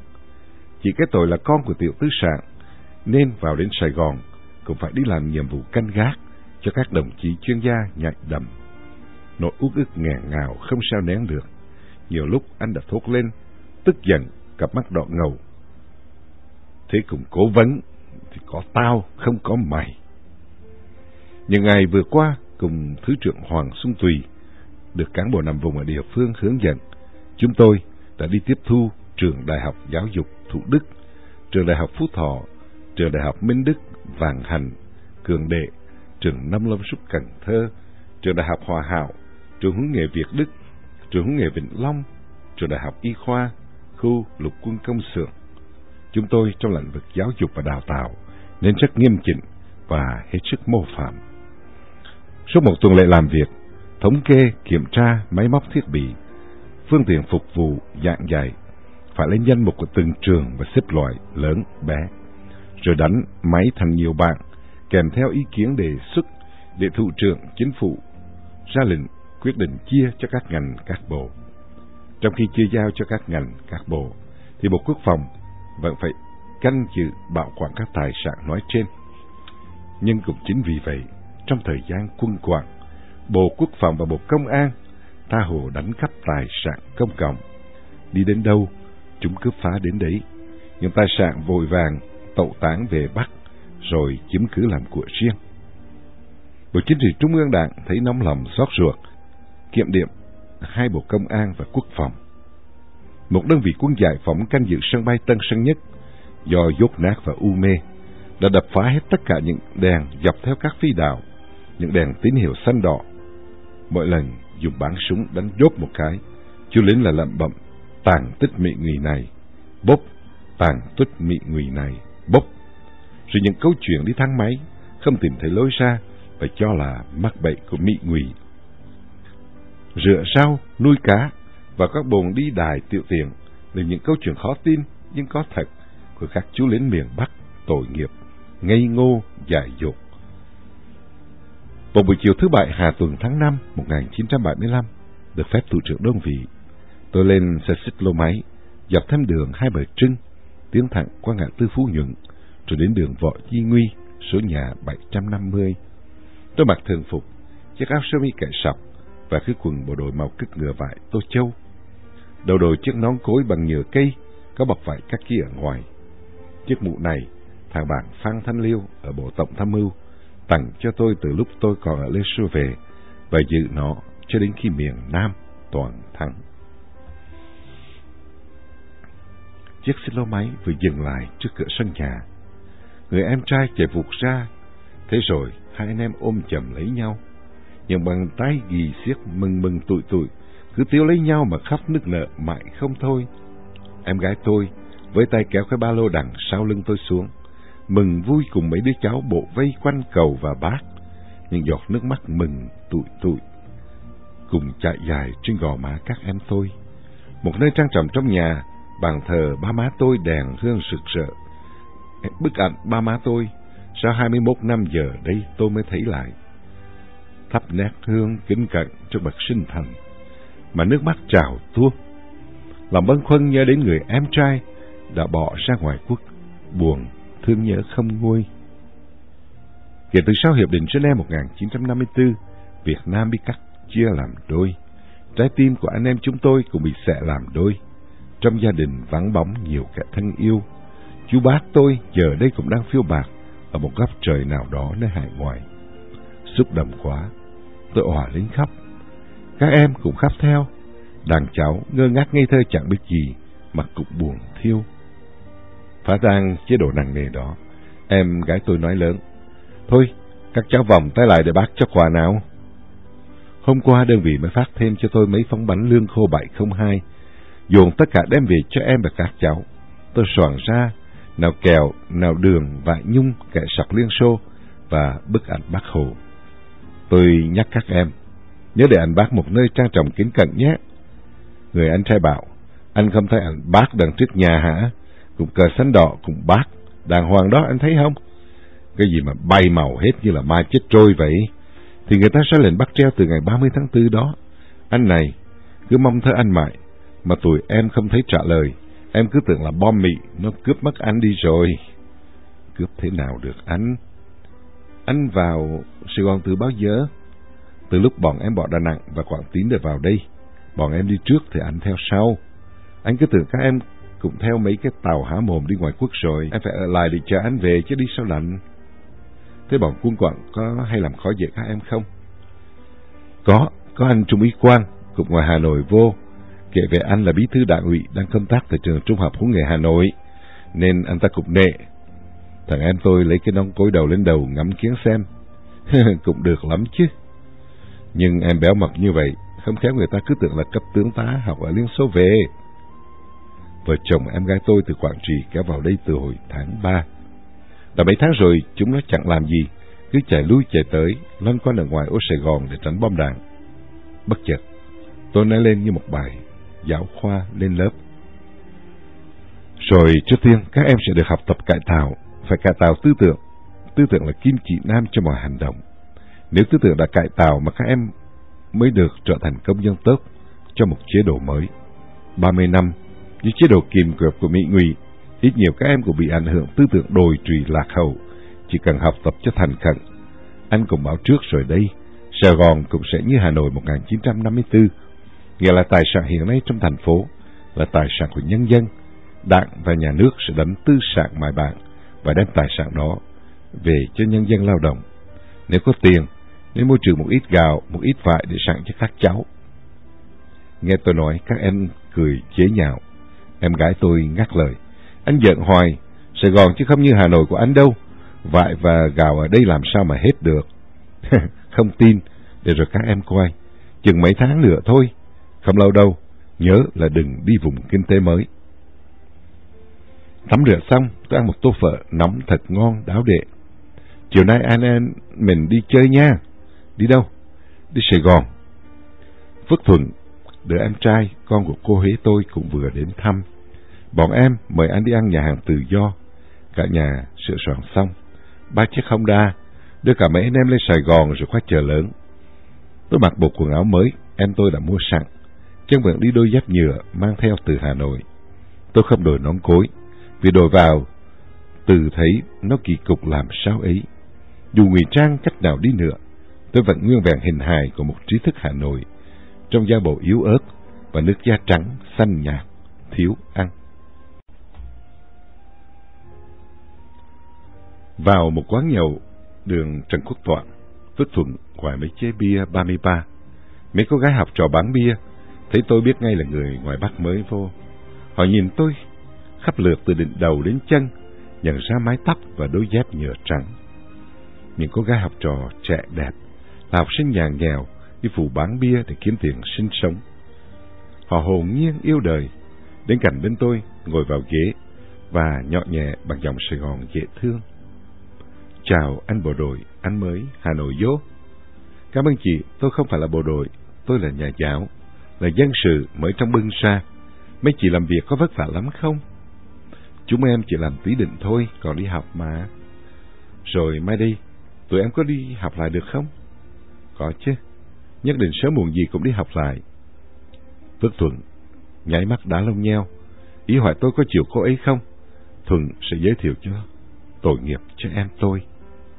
Vậy nè, chúng Kiều Thảo thì cho mất hết sạch. Tội nghiệp mấy cô bé, dấu hết số vỏ chai bia chúng tôi đã uống, rồi cứ đưa bia ra mỗi lúc mỗi nhiều. Tôi bắt đầu choáng váng. Mùi nước hoa hòa lẫn mùi son phấn, hương thơm tỏa ra từ mấy cô gái học trò bán bia, đầy vẻ quyến rũ và khiêu gợi. Phải đấu tranh tư tưởng lắm mới giữ được thăng bằng, nhớ lại lời căn dặn trước ngày tiếp quản. Nơi đó có nhiều viên đạn bọc đường đang chờ các đồng chí, nếu không cương quyết, rất dễ bị sa ngã biến chất. Nghĩ đến đó tôi giật mình, từ Kiều Thảo thấy mình đã bị lung lay, trao đảo trong tư tưởng. Quyết không để cho tư tưởng mình bị hụ hóa, hãy xua đuổi nó đi. Các em tôi trả tiền, bắt tay cảm ơn các cô. Các cô có vẻ quyến luyến. Rồi chúng tôi đến nhà hàng Tự Do để ăn cơm tối. Lần đầu tiên tôi vào một nhà hàng lịch sự. Trong nhà hàng quan sát kỹ, tôi thấy có rất nhiều người đẹp. Nhưng tại sao những người đẹp lại đến đây có một mình? Hay là chỉ anh ta? Tại sao lại có những người đẹp như vậy mà đi làm tiền? Tôi không tin điều đó. Giờ tôi mới rõ. Người chạy bàn tiến về phía chúng tôi. Các em tôi gọi những món ăn ngon và đắt tiền mà đã 30 năm qua tôi chưa bao giờ thấy đến nó. Một người thiếu phụ trong một chiếc áo dài màu thiên thanh, môi son đỏ với cặp mắt nâu đa tình tiến về bàn chúng tôi. Phước Thuận kéo ghế mời nàng, rồi cử chỉ rất ga lăng và một chút lãng mạn. Em tôi bảo nàng cứ tự nhiên, muốn uống gì xin tùy ý gọi. Nàng rất tự nhiên, không một nét e lệ. Nàng không ăn mà chỉ uống. Nàng uống hết ly rượu mạnh này, rồi đến ly rượu khác. Nàng nói là để quên đi những gì phiền muộn trên đời. Nàng nhìn chằm chằm vào mắt tôi như oán hờn, giận dữ. Tôi đoán người thân của nàng chắc có lẽ bị bắt làm tù binh và đang ở một trại giam nào đó ở miền Bắc. Sao nàng lại chẳng trung tín với chồng? Tôi tự hỏi. Và trách làm sao được, trong một xã hội mà trật tự của nó đã được sắp đặt, nhất định nhì mị, tam sư tứ tướng. Nhưng trong trường hợp của nàng lại khác hẳn. Cô em gái tôi hỏi, bên Liên Xô có những món ăn thế này không? Mỗi lần tiệc tùng, họ cho ăn những gì? Cũng bơ sữa, thịt gà, thịt cừu, thịt heo vậy thôi. Nhưng bên đó không ăn nước mắm, chỉ ăn muối thôi. Phước Tùng giới thiệu tôi với thiếu phụ. Đây là anh của tôi, cán bộ ở ngoài Hà Nội vô thăm. Đã hơn 20 năm, anh em mới có ngày nay gặp nhau. Mấy anh, mấy chị sướng thiệt. Có thân nhân là cách mạng, rồi tha hồ mà tung hoành, tha hồ mà hưởng. Chúng em là Ngụy, chồng em bị bắt hồi tháng 3 ở Pleiku. Đến nay chẳng có tin tức gì. Một mình em vò vọ nuôi 6 đứa con nhỏ. Nếu không kiếm được tiền làm sao nuôi lũ nhỏ. Nhưng người thiếu phụ tôi rất ái ngại thương tâm. Tâm hồn và cái nhìn dưới góc độ của một nhà giáo. Tôi phải nghĩ phục hồi nhân phẩm cho những người phụ nữ Việt Nam. Nghĩa là nhà nước phải có công việc cho họ làm ăn lương thiện kiếm sống. Trong cuộc chiến 30 năm, người Nga, người Pháp, người Mỹ đã chà đạp đến nhân phẩm của con người phụ nữ Việt Nam. Xã hội phải tạo ra công việc làm chính đáng để đưa những người phụ nữ này trở lại cuộc sống bình thường, trở lại địa vị của họ, thoát ra khỏi vùng lầy nhơ nhớp của xã hội để hoàn lương. Ngoài Bắc, các anh nghĩ về chúng em như thế nào? Anh hình dung là các em đang sống chui rút trong căn nhà ổ chuột ven các ven sông, đói khát, thiếu ăn thiếu mặc và quê mùa lạc hậu. Người ta vẫn đem những thước phim quay ở vùng giải phóng, cảnh chết chóc với thân thể lọa lồ, thiếu ăn thiếu uống ở các trại định cư, trong những mái nhà tôn lụp sụp, để so sánh với miền Bắc xã hội chủ nghĩa. Không ngờ ở đây, nhà nào cũng có tivi, tủ lạnh, xe Honda, xe hơi, một mức sống khá cao so với Liên Xô. Sài Gòn vẫn hơn hẳn. Tại các tỉnh miền Tây, sức sống mạnh liệt hơn. Người già trẻ con miền Bắc mỗi tháng chỉ được 100 gram thịt và 100 gram đường, thế mà có lúc cũng chẳng có hàng để mua. Bởi vậy nên những gói đường chạy nước gần 6 tháng nay tôi vẫn để dành cho các em. Nào ngờ những thước vải nhung kẻ sọc mua với giá tự do rất đắt, đem vào được đến đây nó lại trở thành một thứ đồ bọ. Các em tôi thương tôi lắm. Lý thuyết và thực tế khác biệt quá xa. Bây giờ anh đã thấy tin có mức độ những gì người ta nói. Thực tế Sài Gòn giàu có như vậy, làm sao mà bưng tay bịt mắt được những cán bộ chiến sĩ và nhân dân miền Bắc.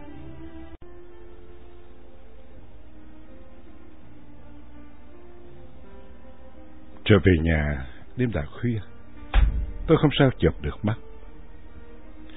Nằm nghe radio, nước mắt trào ra cảm động bị sung sướng. Tôi như đang trong mơ, không ngờ lại có những giây phút hồi hộp, sung sướng, ngạc nhiên ly thú này. Nghe tiếng trọ mình của bờ lưng trải dài trên nệm ấm. Bà Tuyết, người em dâu của tôi hỏi: Sao? Là nhà anh không ngủ được à? Không sao, lát nữa anh sẽ ngủ. Anh chưa buồn ngủ mà, các em cứ ngủ trước đi. Tôi cố đẩy mình vào giấc ngủ. Sáng sớm mai, khi mặt trời nhô lên khỏi sân gôn, cũng là lúc tôi trở mình thức dậy. Nào sữa, bánh mì, cà phê đã chuẩn bị sẵn. Tắm rửa xong, tôi trở lại bàn ăn sáng. Các cháu tôi, đứa bá cổ, đứa níu đầu xúm xít quanh tôi, làm tôi rộn lên niềm vui bất tận, như có ngày hội lớn. Đang ăn sáng thì Hồ Trọng Tùng, Phan Thị Táo, Nguyễn Lự là những người bạn học cũ của tôi năm xưa kéo đến thăm. Tùng là đại úy quân đội Việt Nam Cộng Hòa bị thương, mù cả hai mắt. Tùng to cao và béo khỏe. Tùng là bạn thân của tôi vào những năm học lớp đệ thất, đệ lục năm 1954. Tùng hỏi tôi: Quýnh, nghĩ sao khi Kiều và bà con bỏ ra đi? Tôi trả lời: Mỗi người mỗi ý nghĩa khác nhau. Theo mình mỗi người có một chính kiến khác nhau, nhưng anh em vẫn là anh em, bà con vẫn là bà con. Mình phải tôn trọng nhau. Mình hát cho Quýnh nghe bài Hồ Chí Minh đẹp nhất tên người. Và kế Tùng cất cao giọng: Hồ Chí Minh đẹp nhất tên người là một niềm tin Hồ Chí Minh. Hát vậy thôi, chứ không ai khoái chơi già râu đó đâu. Tiền đây, mình có việc muốn nhờ Quýnh giúp có được không? Mình lấy vợ Biên Hòa, có một vườn bưởi rất rộng. Từ ngày dạy ngụ thì về dưới đó, nay khó khăn. Mình muốn trở lên Sài Gòn, giúp lo hộ khẩu cho mình được không? Nghe người ta nói Quýnh ở trong ban quân quản thành phố. Mình tìm đến thăm và nhờ giúp nếu được. Tôi không hứa chắc, nhưng để mình nghiên cứu có cách chi giúp Tùng được không? Vì mình không ở trong lĩnh vực này. Tuy nhiên, mình sẽ nhờ mấy người bạn lo cho. Lự nay là thiếu tá, cũng bỏ chạy về đây với gia đình. Còn Táo vẫn như xưa chưa lấy chồng, đang dạy học tại quận 3 Sài Gòn. Táo và gia đình vào Sài Gòn từ mùa hè đỏ lửa 1972, khi Quảng Trị rơi vào tay giặc. Táo nói: Lo lót lắm mới được đi dạy học ở đây, té ra thế y chang à. Gặp lại bạn cũ, gợi lại trong tôi cả một chuỗi ngày thơ ấu. Ngày mà Tùng, Táo, Lự, Lan cùng tôi để thi tiểu học. Những ngày dự hội chợ cắm trại trong dinh từ trường Quảng Trị. Tùng hát rất hay và Ngọc Lan cùng hát. Vượt đèo vượt mương vô, băng qua rừng hoang vô, hò đều hò vang vô, nào cùng nhau qua đèo núi cao. Trong bao la khắp trời, anh em ta đón mời đời tự do thắm tươi. Bài hát cách đây hơn 50 năm gợi lại trong tôi những hình ảnh quê hương thân thương mà 50 năm về trước Tùng và Ngọc Lan đã hát. Còn tôi thì Lự đi làm đất, đến vụ hè là bận rộn với đồng áng thu hoạch lúa. Gánh thóc về, gánh về. Đêm qua trăng mơ thức suốt đêm khuya, hỡi chàng mà chàng ơi, bóng người thấp thoáng qua làng nắng mới, vui chân đi tới phiên chợ mai. Gánh thóc về. Rồi những ngày từ dạ mái trường huyện Triệu Phong đầy quyến luyến, chúng tôi lang thang dưới mái trường trung học huyện Hoàng, cạnh vườn hoa trên tỉnh những năm đệ thất, đệ lục là vào năm 1953, 1954. Và bây giờ 21 năm mới gặp lại nhau. Ít lâu sau, tôi được người chị họ Bạch Yến cho hay là Hồ Trọng Tùng đã bị chán ghét sự áp bức của chế độ nên đã tự vận. Tôi ân hận, bùi ngùi thương cảm, đã không giúp được gì cho người bạn tàn phế xấu số này. Đám tang bạn tôi trong lặng lẽ, không có người đi đưa, vì ai cũng sợ bị liên lụy. Nguyện Lự đã bị đưa đi học tập cải tạo ngoài Bắc. Nhớ đến thằng Đại, thằng Kha đều chết trận, dân làng tán loạn, tản mát nhiều nơi để kiếm sống. Trưa hôm đó, em tôi dẫn tôi đi mua đồ, vào chợ lớn mua vải và ra Đa Cao may mấy bộ áo quần. Nó đưa tôi vào mấy salon bán xe Honda. Nó mua cho tôi một chiếc Honda C50 còn mới tinh với giá là 200.000 đồng, tiền cụ miền Nam. Những ngày hôm sau, em mua cho tôi đủ thứ đồng hồ, bút máy, giày, dép. Tôi sợ không dám đưa những thứ đó về đơn vị. Thế nào các đồng chí cũng xì xào nhỏ to là tôi đã đi mua bán đồ đạc, xe máy. Một tuần sau, tôi chở em tôi đến tiệm sách Khai Trí đường Lê Lợi. Vừa nhìn chiếc xe ở trước cửa, khóa cổ xe lại, vào trong tiệm sách ít phút trở ra, chiếc xe không có cánh mà bay. Tôi buồn thiêu. Hai anh em lên xe bus trở về nhà. Tôi bảo, thôi thì của nhân dân trả lại cho nhân dân. Các em tôi òa lên, cười chế nhạo. Ban đêm, những lực lượng chống đối bắt đầu xuất hiện. Những đám tàn binh có vũ trang, lực lượng phun rô trên cao nguyên phối hợp với các đơn vị quân đội Việt Nam Cộng Hòa còn sót lại, trở lại làm chủ chiến trường. Đắk Lắk, Kon Tum, Ba Mê Thuột. Hàng đơn vị sư đoàn phải được điều động rút khỏi Sài Gòn đi làm nhiệm vụ tạo thanh cao nguyên. Những kho lương thực được cất giấu kỹ chuẩn bị cho việc giải phóng trước kia đã bị bỏ rơi vì người quản lý kho để chạy về các thành phố. Lực lượng phun rô và tàn binh vào tiếp quản để chống cự lại quân đội miền Bắc. Trong cuộc tạo thanh trừ loạn, người ta còn sử dụng những đơn vị quân đặc biệt của Nga và Cuba. Thành phố ban đêm giới nghiêm, các cán bộ bộ đội không dám ra đường vì sợ ám sát. Tại các tỉnh miền Tây Cao Lạnh, An Giang, giáo phái Hòa Hảo hoạt động chống đối chế độ. Tây Ninh, Cao Đài cũng hoạt động mạnh. Tại Mỹ Tho, Bến Tre, Gò Công, các mặt trận quốc gia, Liên minh kháng chiến phục quốc, mặt trận Liên bang Đông Dương phục quốc, các đảng rồng đỏ, rồng đen bắt đầu xuất hiện. Gò Công là nơi bỏ ngỏ giữa quân khu 7 Sài Gòn và quân khu 9 Cần Thơ. Cả hai quân khu đều xa xôi nên phong trào đối kháng lên mạnh. Ở các huyện Duyên Hải, Gò Công có xã cờ vàng 3 sọc đỏ phất phới bay, có nơi sạt trận cách mạng bị tự hình. Bờ biển Gò Công và bờ biển Bến Tre là hai bãi biển thuận lợi nhất cho người vượt biên. Bọn công an và quân đội bán bãi cho các ghe tàu vượt biên để nhận lấy những lượng vàng giả, rồi vàng giả được đem đội tầng kho để lấy vàng thiệt. Sau khi làm ăn khấm khá, bọn công an lại tổ chức vượt biên đồng loạt. Tòa án quân sự đặc biệt lập ra khắp nơi vì phong trào đàn áp đẫm máu diễn ra từ Nam Vị Tuyến 17 đến Cà Mau. Chỉ sau 3 tháng tiếp quản, có hơn 8.000 cán bộ đảng viên cao cấp sa ngã, hụ hóa, mất phẩm chất, nhiều người mắc bệnh lậu, giang mai đi điều trị ở các bệnh viện. Chỉ trong 90 ngày mà đã mất 8.000 cán bộ nòng cốt tiếp quản miền Nam, trong đó chủ yếu là quân đội và công an, nhân dân vũ trang. Số cán bộ các ngành, các bộ phần lớn đồng chí lớn tuổi là cán bộ miền Nam tập kết, báo cáo mật trong các đảng đoàn và các tỉnh ủy ở địa phương, phổ biến đến tầng cấp huyện ủy viên cho biết như vậy. Người em rể tôi, nguyên là trung úy quân lực Việt Nam Cộng Hòa, vợ là giáo viên tiểu học Bạch Tuyết, người em dâu đang học năm thứ 4 trường luật tại Sài Gòn. Người ăn kẻ ở giúp việc trông coi các cháu. Cách mạng lên rồi, vì sợ đấu tố là bóc lột nên không dám thuê mướn ai. Mấy anh chị em quấn quýt bên nhau, ngày lo mấy bữa ăn dọn dẹp trong nhà ngoài ngõ. Ban đêm hội họp các tổ dân phố, có khi đến 1-2 giờ sáng để nghe các cán bộ 30 diễn thuyết và ra lệnh. Trong giấc ngủ chập chờn lại nghe tiếng đập cửa thình thịch kiểm soát sổ gia đình. Có một đêm, một anh hạ sĩ và 2 anh lính binh nhì quân hàm đỏ chói trên ve cổ áo, súng AK vắt qua trước ngực, gõ cửa xông vào nhà. Toàn lính trông thấy 2 anh em đang hí hoáy đánh mắn lạch cạch. Tôi đang hướng dẫn cho mấy người em làm bảng lý lịch. Bảng lý lịch màu của tôi có dấu son đỏ chót, hình bông lúa và ngôi sao vàng 5 cánh còn hôi màu mực. Người lính cầm lên đọc, nhìn lên cái dấu Việt Nam Dân Chủ Cộng Hòa, anh ta rụt lại, thái độ bắt đầu thay đổi. Người lính trẻ xuống giọng: "Đồng chí đi phép?" "Không, tôi đang làm nhiệm vụ trong ban quân quản của thành phố." Toàn lính vội vàng chào rồi rút lui. Thành phố ngột ngạt nhất là giai đoạn quân quản, giai đoạn hỗn quân, hỗn quan nhất. Bọn sĩ quan quân đội và công an vũ trang tha hồ vơ vét làm giàu. Các chiến sĩ thì phải luôn giữ 10 lời thề danh dự, nên bị đói khát vì thái độ tẩy chay và lạnh nhạt của dân chúng Sài Gòn. Bọn nằm vùng nhân danh mặt trận giải phóng, bọn cách mạng 30 tháng 4 tha hồ tác oai tác quái lên mặt với dân địa phương. Những gia đình có dính dáng đến chế độ cũ hồi hộp, lo lắng, chờ đợi sự đẫm máu, trả thù sẽ diễn ra. Một tháng sau, lên trình diện để được đi học tập cải tạo, trở thành người công nhân tốt của chế độ mới. Ngoài trừ tướng đầu hàng Dương Văn Minh, ngoài trưởng Vũ Văn Mậu chỉ bị quản thúc tại gia, còn nhất loạt phải đi trình diện.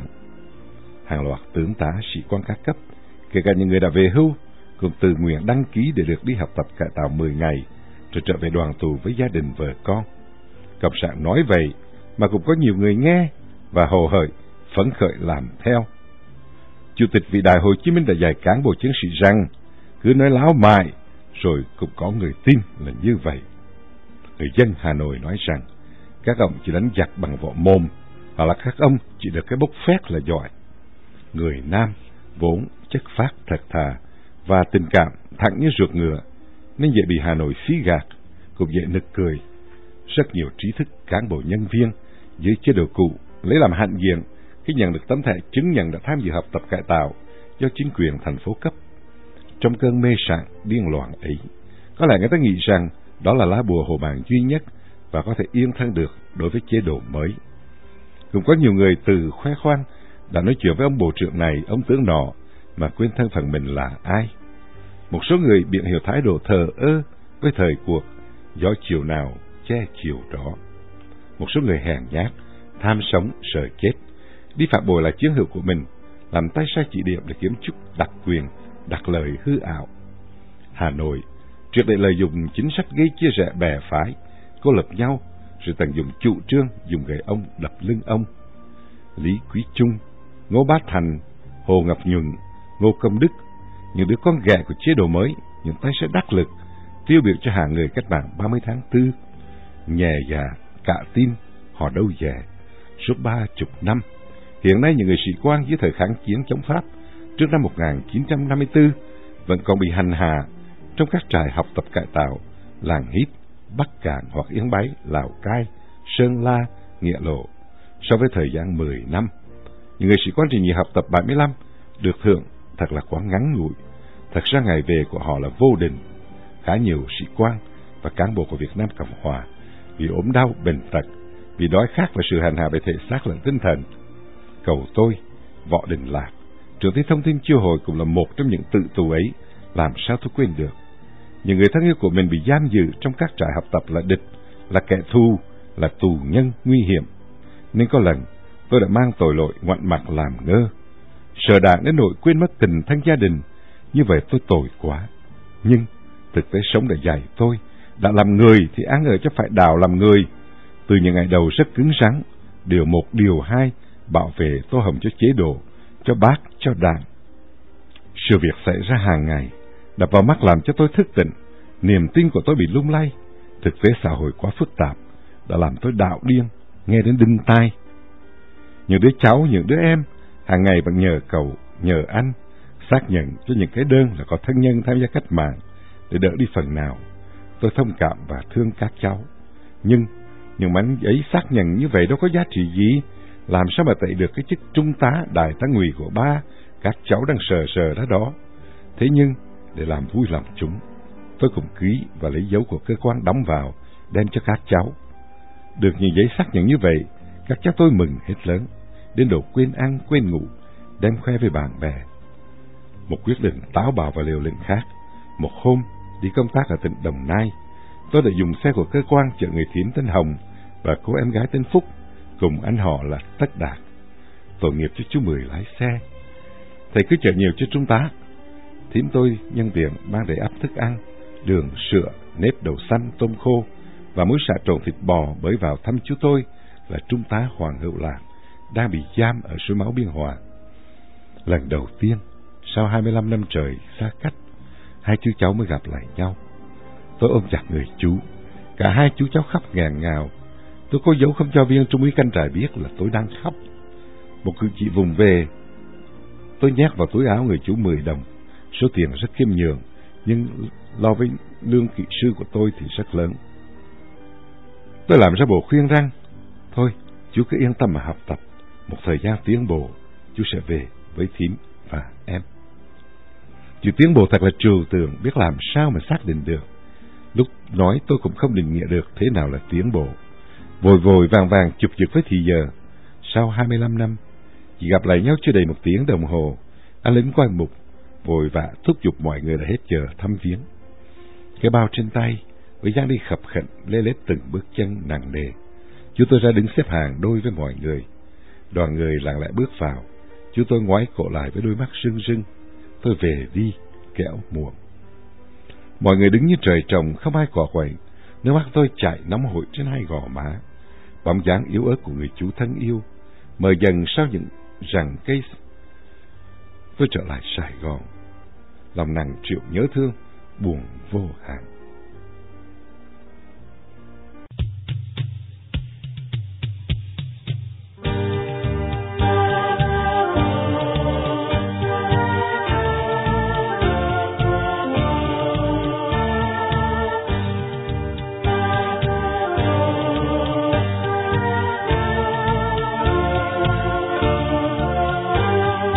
Giặc từ miền Bắc vô đây, bàn tay như màu đồng bào. Giặc từ miền Bắc vô đây, bàn tay như màu anh em. Hận thù đó cất cao trong lòng người, hận thù đó khắc sâu trong lòng tôi, lòng anh. Giặc từ miền Bắc vô đây, bàn tay chính kích hận thù.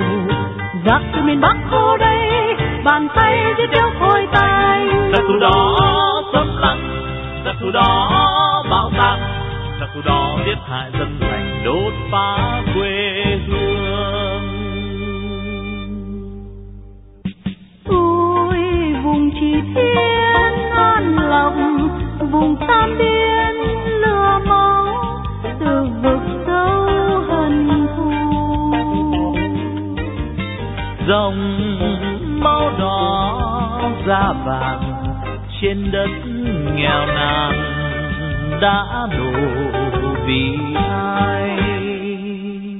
Vì giặc thù đốt phá quê hương ta, vì giặc thù bắt giết đồng bào ta. Vì giặc thù còn đó, vì giặc thù còn đó. Anh em ơi vùng lên dưới bao tang, anh em ơi vùng lên dưới sông Lam. anh em ơi nếu có còn ta mới còn tự do là còn thương nó.